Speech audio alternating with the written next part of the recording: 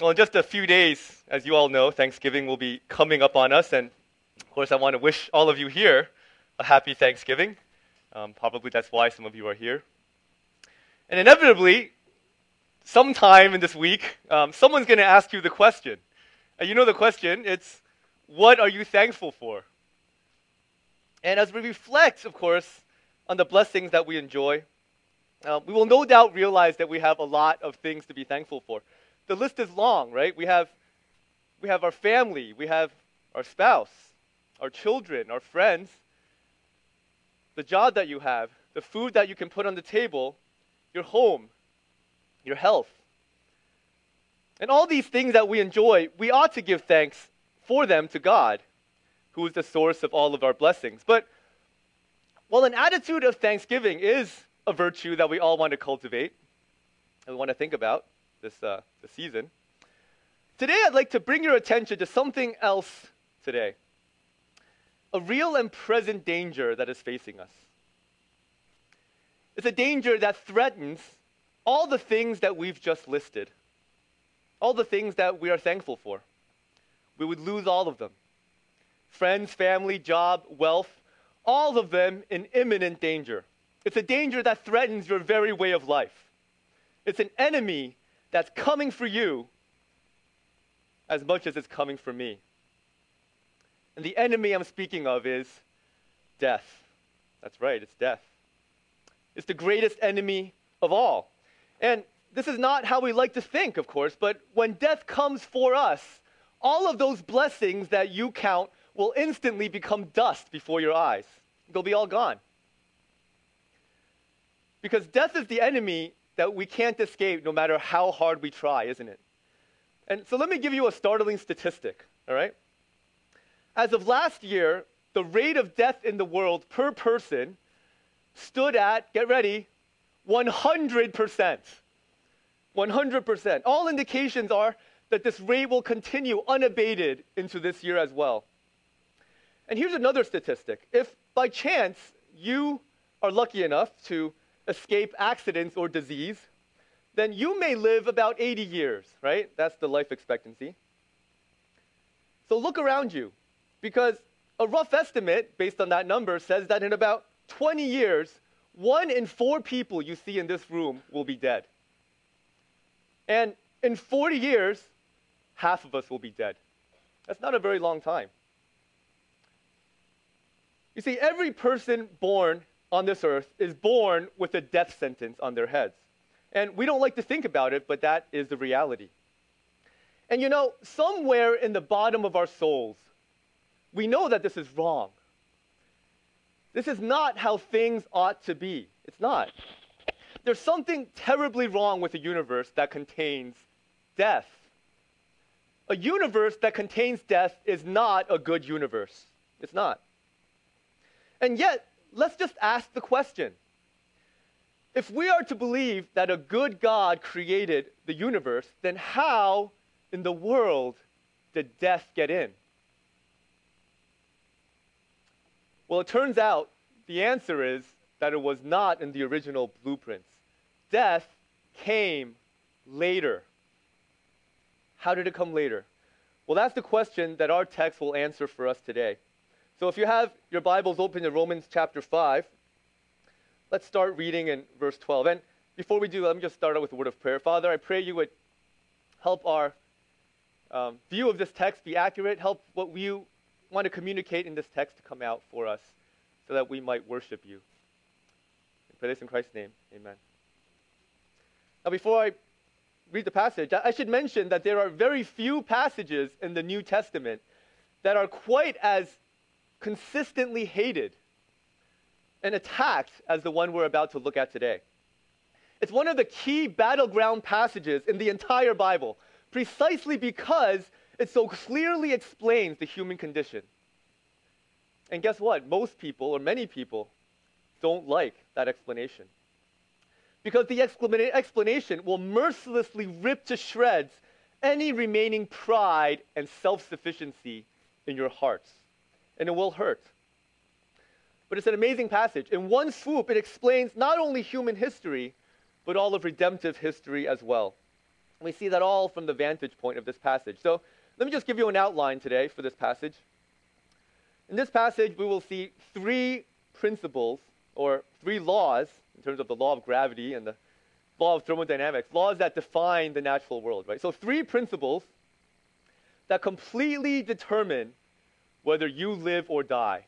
That's it. Three principles, just three, that when taken together will completely determine whether you ultimately live or die.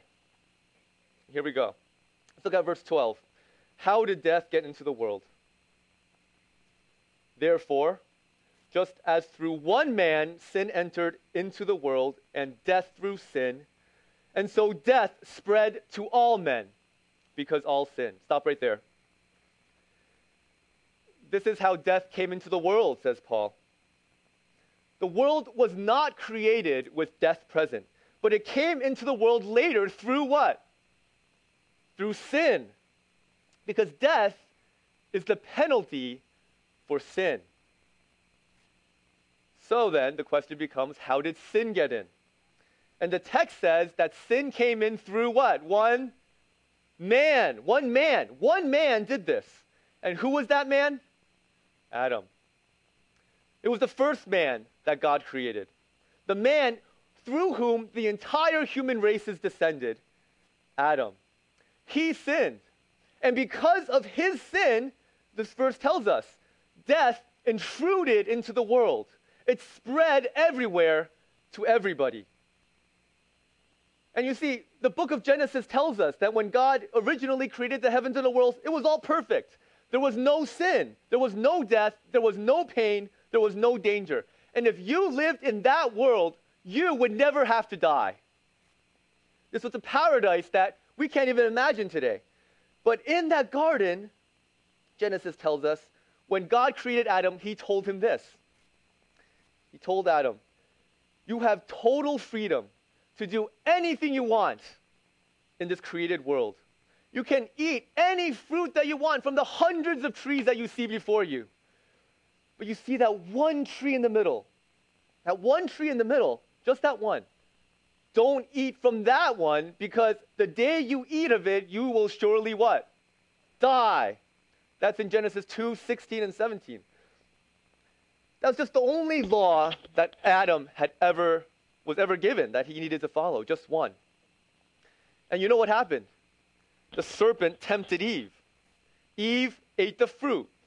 And then Eve gave it to Adam, and then he ate of it. That, my friends, is when sin entered the world, and death through sin. Well, I want you to know, when this passage says death, it's actually much worse than you think. Because it's important to understand that death here refers to more than just physical death. It's physical and spiritual death. How do I know that? Well, remember, God told Adam in Genesis 2:16 that the day he would eat of it, he would surely die, right? The day he ate of it. But Adam didn't physically die that day, did he? In Genesis 5:5, we find that Adam physically lived 930 years before he died. So what did that mean? Well, it means that that day, Adam died in a much more tragic sense. He died spiritually. To die spiritually is to be cut off from the fellowship of God, to be cut off from the friendship of God that he once enjoyed. Indeed, to be spiritually dead is to, listen, be utterly powerless to please God in any way, to become an enemy of God himself, an enemy. And that's what happened to Adam the day he sinned. From that day on, Adam became a walking corpse. A walking corpse. 930 years later, that inward reality of deadness worked out into his physical body, and he died physically as well. So, back then into our passage in Romans 5:12, you might ask, how does any of this have to do with us? So look back at the text. Death spread to all men, that includes you and me, physical death and spiritual death as well. But how? How did death spread to all men if only one man sinned? And the last three words of verse 12 ought to send chills down your spine. Because all what? Sinned. Well, what does that mean, because all sinned? Does that mean that death spread to us because we all sin individually in our personal lives? No, that's not what it's saying. It's saying that we all sin. Get this. When Adam sinned in the garden, we all sinned in the garden. His sin is, listen, counted to be the sin of us all. Now, hold on a second. You might say, how do you know that's what it's saying? Well, it's obvious from the context. In fact, just look down for a bit at verse 18. Verse 18 says this. So then, as through one transgression, the transgression of Adam, there resulted condemnation to who? All men. You see, for the one transgression in the garden, we are all condemned. Did you catch that? Adam's sin was put into your account. Every human being. That's the inescapable conclusion from these verses. And that brings us to the first of the three laws that I'm going to give you that determine whether you live or die. The first law, the first principle is this. Everyone in the human race inherits Adam's transgression, condemnation, and death. Everyone in the human race inherits Adam's transgression, condemnation, and death. Just as if we ourselves had committed that act. With one sin, Adam murdered the entire human race. That's when we all died spiritually, and that is why you are all waiting to die physically. In a very real sense, you were born dead. You never had a chance. Your spiritual death occurred the day Adam ate the fruit. And that's why King David says in Psalm 51:5, he says this, "Behold, I was brought forth in iniquity, and in sin my mother" what? Conceived me. David was counted a sinner the day he was conceived. And so are we. Because of Adam's sin, all generations that follow him became a world full of the walking dead. The walking dead. Our whole world is full of walking dead people. They walk by you every day. They're already dead on the inside, and they're waiting to die on the outside. And when they do die, all they have waiting for them is eternal conscious judgment in hell, separated from God forever. That's eternal death. That's the human condition. Now, I just want to stop for a minute and ask a question that I know is on your mind. And that is this. Is this really true? Does God really judge us on the basis of another man's sin? That sounds incredible. Because I thought that God just judged us by what we do. That's what we've always been told, right? Whether we've kept the rules or not. That's what we've been told. I mean, are you telling me instead that God judges us based on what someone else did? That's hard to believe. And frankly, we don't want to believe that. It goes against every instinct that we have. And guess what? You're not the first to ask that question. Paul knows that the Jews of his day would violently object to what he just said.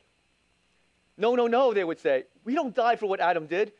We die because we break God's law. So Paul then is going to take the next two verses and prove that to the Jews, listen, this is very interesting, that they, in fact, believed this all along themselves. He's going to prove to the Jews that they actually believed they inherited Adam's sin all along. They just didn't know they believed that. And he's going to prove that their own theological system requires that they believe that we inherit Adam's sin. And it only takes them 2 sentences to do it. So this part is a little heady, so try to follow along. It's just a beautiful proof. Let me first lay out the logic for you, because I think it'll be more helpful that way, and then we can look at the verses, right? So Paul's argument is this. You Jews have always believed that life comes from following God's written law to Moses, right?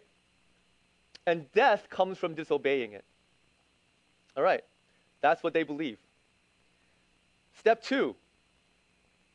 Pretend now there is a world where God never gave the law in the first place. All right? So you think that by the law you live or die. Pretend there's a world where God never gave the law.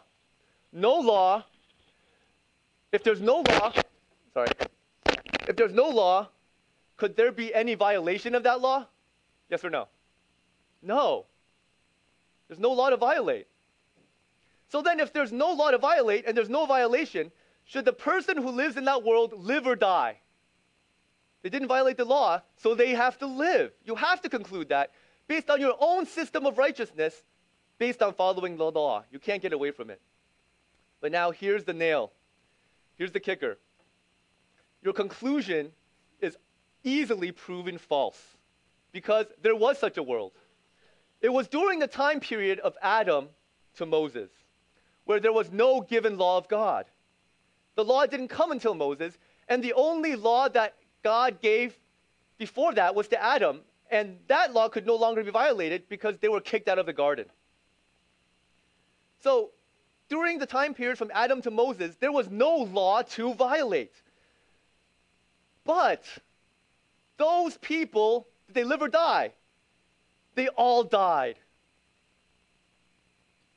So why did they die? Well, there's only one transgression that was possible up to the point, and that was Adam's. So by your own theology, Jews, this requires you to believe that you inherited Adam's transgression. That's its proof. Your own theological system requires that you believe we inherit Adam's sin. But hold on, think about what this means, because if Paul can get the Jews to admit that they inherited guilt from Adam, what does that do to their whole system of work-based righteousness? Completely destroys it.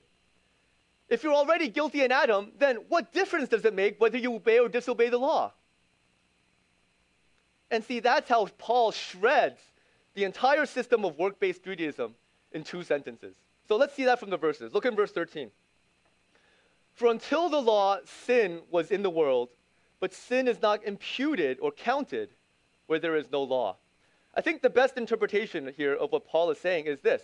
In your own system, sin is not imputed or counted where there is no law. Because it was the law that allowed them to count their sins, you see.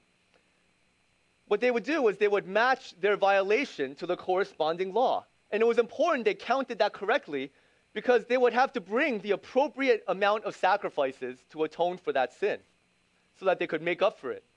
That was their system. So if there was no law, Paul says, then there's no way to count your sin. Now look in verse 14. Nevertheless, death reigned from Adam to Moses, even over those who had not sinned in the likeness of the offense of Adam. There's Paul's trap. Look at the world from Adam to Moses who didn't have the law. Nobody living during that time could have violated it in the likeness of the offense of Adam, who was the sin against the direct commandments of God. No violations, they should all live, but since they all obviously died, they must have inherited that sin from somewhere. That's what their own theological system requires. So it's true then, we all need to believe this. We all sinned in Adam, and we all died in Adam. All of us in this room have sinned in Adam as well. Now, a question that might be on your minds is, what's so special about Adam? The answer, of course, is that he was the first human being God created. And for some reason, listen, God viewed Adam as the representative head of the human race, the entire human race. The representative head. And when he fell, the whole human race fell with him. He was our representative head, like a king is the representative head of his country. If he declares war on behalf of not only himself, but all of his soldiers as well. And it's his soldiers who will have to die for that decision. Or like a husband who runs up a credit card bill and then dies. His wife inherits that debt, even if she did not incur that on her own, right? And that's also what explains why, even though it was Eve that first ate the fruit, it's Adam who is blamed here. Because Adam is the representative, not Eve. Now, when one of us comes to fully understand the representative headship of Adam, the next question out of everyone's mouth is, that's not what? Fair. That sounds really unfair. And by the way, not many people like inheriting sin from Adam. You're not going to find anybody that's rejoicing over that. But not liking it, I just want to tell you, doesn't make it any less true. It's what the Bible says. But hold on, that's not the end of the story. And I promise you that by the end of this sermon, you'll actually really, really like the idea of representative headship. You'll really like it. You'll actually be really thankful for it, because at the end of the day, you'll find out. This greatly works in your favor. It's greatly in your favor. So just hang on a bit and you'll see that. But so far, I've only given you bad news, right? And that was just all a long introduction, really, to the real meat of the sermon. Because realize that Paul's main goal in this passage, in bringing up the representative headship of Adam, isn't simply to educate us about Adam. That's not his goal. You understand that? In fact, he only brings it up to, listen, explain by comparison something vastly more important. More important than Adam. Someone who is so important that it makes Adam the father of the human race and the greatest mass murderer in all of human history seem like a distant memory. This person begins to be hinted at the end of verse 14, which, look down in your text, says that Adam is what? A type of the what? One to come. A type of the one to come. And who was the one to come? Jesus Christ. Adam is a shallow, pale image of the one who was to come, Jesus Christ. That's what Paul's saying here. That's this whole point in this passage. Adam is a mere impression, like a stamp of ink. He doesn't show the whole thing, but he's like the original mold. In some way, he resembles the original mold. So then, the obvious question is, in what way is Adam an impression of Jesus Christ? Well, this passage will tell us. But let's back up just a bit first. And let me tell you something important about this passage in a structural sense. We saw that Paul begins a thought in verse 12, right? But then realized that what he was saying was so controversial that he had to interrupt his own thought to explain himself. And the key to understanding this passage is to realize that everything between Romans 5:13 and Romans 5:17 is a parenthesis. In fact, there's explicitly a dash in some of your Bibles between 12 and 13 that shows that. But he picks up the thought again in Romans 5:18. And so I think this passage will make much more sense to you if we read just verse 12 and then we skip to verse 18 where he completes the thought. So let's read that. Verse 12. Therefore, just as through one man sin entered into the world, and death through sin, and so death spread to all men, because all sinned. So then, as through one transgression there resulted condemnation to all men, listen, even so through one act of righteousness there resulted justification of life to all men. Of course, what it means is not all men entirely, it's all men who they represent, right? So, this is what Paul is saying, and this is probably the most important thing I'm going to say in this whole sermon. The way that Adam relates to you as the representative head of the human race is the very same way that Christ relates to you as the representative head of the redeemed race. I'll say it one more time. The way that Adam relates to you as the representative head of the human race is the very same way that Christ relates to you as the representative head of the redeemed race. And this brings us to the second principle that determines whether we live or die. Principle one was that everyone in the human race inherits Adam's transgression, condemnation, and death. And principle two is this. Everyone in the redeemed race inherits Christ's righteousness, justification, and life. Everyone in the redeemed race inherits Christ's righteousness, justification, and life. You see, Adam is the representative head of the entire human race. But Jesus Christ is the representative head of all who believe in him. In both cases, their one act determined the spiritual condition of all they represent. That's the world we live in. But notice that the nature of the inheritance is exactly opposite, right? Through Adam, we inherit sin and death. But in Christ, we inherit righteousness and life.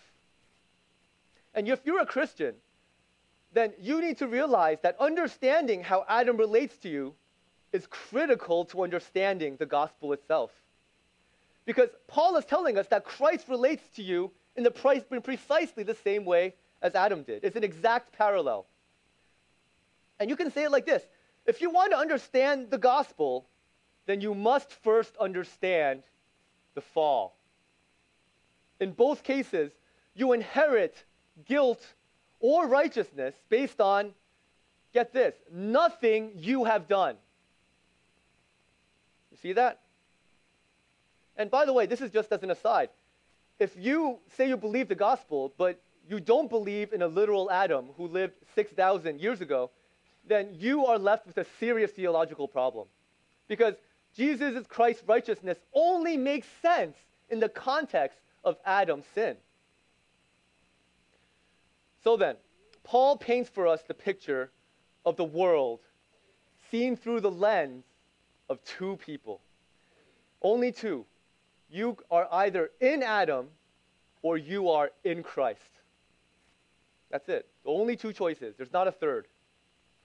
One of the two will be your representative head. So then the million-dollar question is this: how exactly does one make the switch? How does one go from being in Adam to being in Christ? And that's what Paul has been explaining to us throughout Romans chapters 1 through 4. What he says is this: to get from Adam to Christ, one must, listen, believe. That's it. What Paul told us in Romans 1:16 is this: the gospel is the power of salvation to everyone who what? Believes. Believes what? Believes that Jesus Christ was the Son of God, God in human flesh, fully God and fully man. Lived a perfect life that fully pleased God in every way, even obeying to the point of death on the cross to pay the penalty of your sins. And then he rose from the grave the third day, triumphant, having defeated death. He who believes that message is instantly transferred from the headship of Adam to the headship of Jesus Christ. Our sin is debited from Christ's account, and Christ's righteousness is instantly credited to your account. That's it. Once you believe, that transaction happens. You are saved. Paul has a name for this. He calls it justification by faith. You are justified, that is, you are declared righteous. That's what justified means. By the basis of your faith, not by your works in any way. Your justification is purely a gift by his grace. That's in Romans 3:24. And so now we've come full circle, haven't we? If you thought before that it was unfair for you to be taking the rap for Adam's sin, remember that that's just as unfair for Jesus to have to take the rap for your sin, right? It's the very same thing. You can't approve one and reject the other. If you thought it was kind of messed up that Adam made us dead before you were born, then listen, remember that Ephesians 1 tells us that Christ also died for us before you were born. You had no active participation in either event. No active participation in either event. That's why the gospel is so incredible. We who believe the gospel live on the basis of righteous acts that we did not do. But now notice, that's not the end of the story. That's not even the main point yet that Paul wants us to realize. In fact, all that was just background information so we can understand what Paul is really going to say here. And that's this. It's not as if Jesus is some sort of equivalence to Adam, right? That is, it's not as if the effects of Jesus' righteousness somehow is just enough to cancel Adam's sin. That's not the way it is. Rather, the effect of Jesus' righteousness vastly exceeds the effect of Adam's sin. That's what Paul wants to show us. The cost of Adam's sin if the cost of Adam's sin could somehow be measured in dollars, then the depth of Jesus' righteousness would have to be measured in trillions of dollars. And this brings us to the third and final principle that determines whether we live or die. Principle number 3 is this: what the redeemed inherit in Christ far exceeds what was lost in Adam. What the redeemed inherit in Christ far exceeds what was lost in Adam. What you get in Jesus is vastly greater, far more than what you lost in Adam, beyond what you could possibly comprehend. And that's why I said before, this whole representative headship thing, as much as it might grate on your sense of pride, on your sense of pride and self-sufficiency, it's actually an incredible blessing to you. It's unfair to you only in the sense that it's not fair. You should get so much more than you deserve. That's why it's unfair. And Paul is going to explain that to us in verses 15 to 17. So let me tell you before we read it, that the key to understanding these next verses is to remember what we inherited in Adam in the outline I gave you so far. We got from Adam, what? 3 things. Transgression, condemnation, and what? Death. All right, so remember those 3 things. It's a logical progression, right? Transgression leads to condemnation, leads to death. That's what we get from Adam. And Paul is going to take them one verse at a time and show you how Christ overturns and then far exceeds each one in return. So verse 15. But the free gift is not like the transgression. For if by the transgression of the one the many died, much more did the grace of God and the gift by the grace of the one man, Jesus Christ, abound to the many. Notice the contrast here is on what? What's the contrast? The gift and the transgression. Now, he doesn't tell us in this verse what the gift essentially is, but if we look at verse 17, we can tell that the gift is righteousness. Righteousness. So Paul's focus in verse 15 is to contrast the transgression we get from Adam with the righteousness we get from Christ. And look at the terms that Paul uses to describe the gift. Much more than, right? Abounds. The righteousness is far more in quantity than the transgression was. Because when God deals with us in Adam, God deals with us on the basis of justice, right? When it comes to justice, there is an exact bill, a specific cost that you owe. That cost was death. You need to pay that bill. But when God deals with us in Christ, he deals with us on the basis of not justice, but grace, right? And grace is an unearned gift. Justice is earned, but grace is unearned. And that is why Paul keeps stressing to us grace, grace. It's a gift. It's a free gift by grace. A gift not tied to any bill. There is no limit on this grace. It is not precisely measured in the same way justice is. Instead, it just gushes out like a fire hose, like a bank account without a limit. The grace abounds and abounds and abounds, Paul says. And the word actually here means super abounded. It's like a pot that just boils over and overflows. There's so much grace spilling all over the place that you can't contain it. Can't clean it up. Too much of it. There's so much grace because, listen, there is so much righteousness. That's why there's so much grace. Jesus Christ was so incredibly righteous. His obedience to God so absolute and at such great a cost that his whole life and death was so pleasing to God in every way. It's an inexhaustible well of righteousness for us all. And you get all of it. It's a gift from Jesus himself. He gives it to you as a gift. Here's my righteousness. And then when God looks at you, he sees Jesus' full righteousness. Wow. God says to you, you couldn't possibly be more righteous, more full of good works, more pleasing to me, more innocent of sin. That's what God looks at. That's what God sees when he looks at you. Do you find that amazing? righteousness instead of transgression. But now, in the next verse, Paul is going to deal with the next thing we inherit from Adam: condemnation. So instead of inheriting condemnation from Adam, Paul says, we inherit justification in Christ. Look at verse 16. The gift is not like that which came through the one who sinned. For on the one hand, the judgment arose from one transgression, resulting in condemnation. But on the other hand, the free gift arose from many transgressions, resulting in justification. Now, it's important to realize that the terms condemnation and justification are legal terms. It's a legal term, like you would use in a courtroom. You are either declared condemned because you are a sinner, or you are declared righteous. That's what they mean.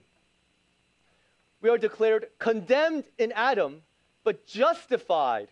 Not just not guilty, not just innocent, but justified in Christ. And here's the point. The amount of justification we get from Christ vastly outweighs the amount of condemnation we got from Adam. It must do that. And think about this. Adam sinned how many times for the world to be plunged into sin? One. And let's be honest, it wasn't even that bad of a sin. Not by our standards. I mean, this was Adam's sin. He ate some fruit. He didn't kill anyone. He didn't rape anyone. He didn't commit adultery. He didn't injure anyone. He didn't even pluck the fruit himself. It was handed to him by his wife. All he did was ate it. That's it. And I mean, you and I regularly commit multiple sins each day that make that look absolutely trivial, don't we? And understand this. You may have inherited that one sin from Adam, but since then, you have committed plenty of your own, haven't you? And in God's divine courtroom, you are going to be called into account for those as well. So if one tiny sin by Adam was all it took to plunge the entire human race into sin and death, what penalty do you think one of your sins deserve? How many universes can your sin plunge into darkness? And if you start adding up all this sin from all of human history, the amount of sin is profound, isn't it? Judgment arose from that one tiny transgression. But the free gift of righteousness arose after all of these many transgressions had occurred, leading to justification. That gift of righteousness had to cover not only the original transgression, but all those that came after. Do you see? The justification that Christ brings is enough to pay for all of your sins and Adam's sin, all the sins that you've committed, all the sins that you could commit, and all the sins that you will commit in the future. You can't possibly exhaust that righteousness, no matter how much sin you throw at it. Think about it this way. When people first hear about this idea of salvation by faith, one common objection is to bring up Hitler. Hitler is the most evil person that most of us can think of, isn't he? Could someone like that be saved? That seems so unjust. If Hitler truly believed the gospel in his final moments, and of course, no indication that he did, but if he did, could Christ's righteousness save him? Is it enough? And the answer, according to this passage, is a resounding yes. The sins, even of Hitler, is a drop in a bucket compared to the grace that's available. Not because the sin isn't terrible, but because the grace is so vast. Here's another way to look at it. If you stand on the seashore and you look out into the ocean, you could perhaps say that your sin is as vast as that ocean. But then you look up at the sun, and you realize that if you were to dump that entire ocean into the sun, it wouldn't even make the sun flicker. Not even a flicker. As vast as the oceans are, they would have no effect at all, and they would be instantly incinerated because the sun is so huge and hot. That is the justification that extinguishes your condemnation. Well, the last link of the chain that we inherit from Adam is what? Death. Transgression, condemnation, and death. And death is what Paul will deal with in the next verse. For if by the transgression of the one, verse 17, death reigned through the one, much more those who receive the abundance of grace and the gift of righteousness will reign in life through the one, Jesus Christ. Now, here's what Paul is saying here, and I think it's just so incredible. He's just shown us how much more Christ's righteousness is than Adam's transgression, right? That's what he's just shown us. And now this is what he argues.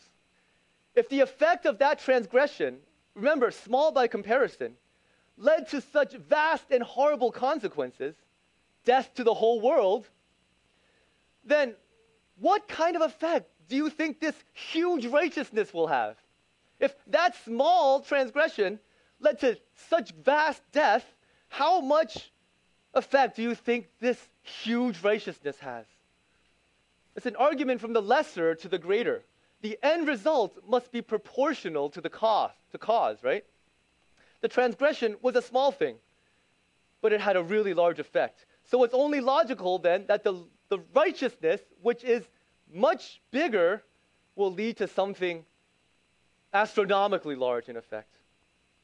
Not only will the effect of spiritual death be completely reversed, not only the effect of physical death will be completely reversed, not only will the effect of Adam's sin be completely canceled, but listen, we are going to enjoy life and blessings and wonderful things that Adam never dreamed of.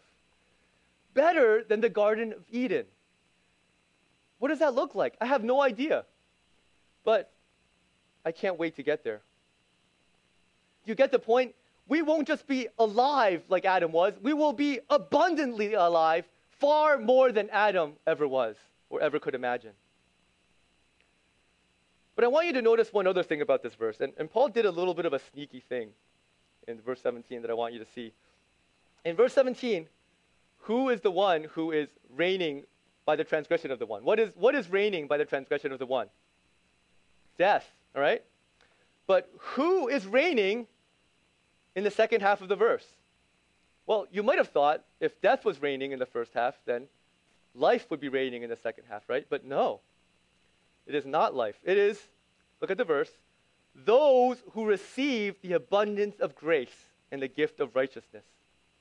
It's no longer life that reigns. It is us who will be reigning. Do you see that? Paul just kind of switched it up there a little bit. You see, human beings were originally created to reign over creation, weren't they? When Adam sinned, he forfeited that right. And then a new master came in, death. Death became the king of the world.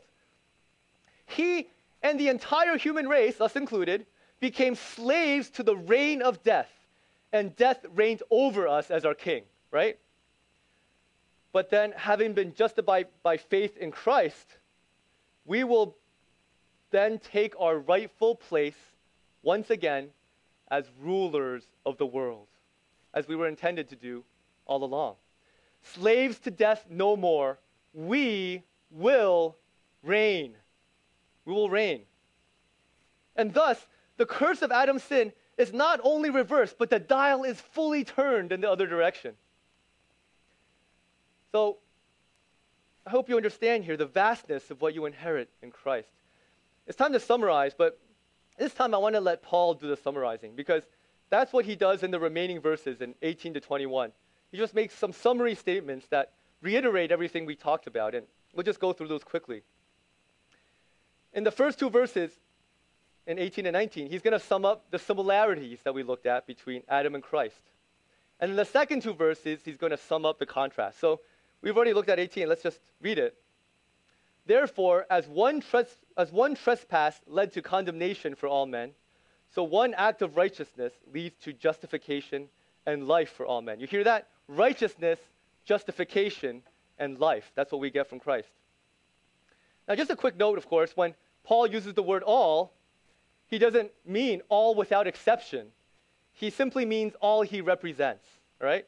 And he's already qualified that, of course, in the previous verse, in verse 17. It's all who receive the gift, those who believe. And we could talk about the parallelism he's using, but we don't have time for that today. So verse 19. For as by the one man's disobedience the many were made sinners, so by the one man's obedience the many will be made righteous. And of course, this verse is not saying that we are made sinners in the sense that we sin personally. That's true, but that's not the point of the verse. It's talking about the fact that we are made sinners by Adam in the eyes of God in the judicial sense. And similarly, by one man's obedience, we are made righteous in the eyes of God in the judicial sense. Those are the similarities between Adam and Christ. They are two sides of the same coin. But then here are the differences that Paul summarizes in verse 20. Now the law came in to increase the trespass, but where sin increased, grace abounded all the more. See, the effect of the Mosaic law, instead of reducing sin, as you might think it would, actually increased it. It turns out that God dictating rules actually made people want to sin more. Can you imagine that? So the law came in and sin multiplied. But the point of the verse is this: even over that increased trespass, for those who have received the gift of faith through Jesus Christ, where sin increased, grace abounded all the more. There's the word abound again. Super increased, overflowing, bubbling over to cover even this greatly increased trespass. It's outrageously vast, this grace. It's so outrageous, in fact, that the next question that might be on your minds, if you're starting to grasp the magnitude of this grace, is this: why not just sin then?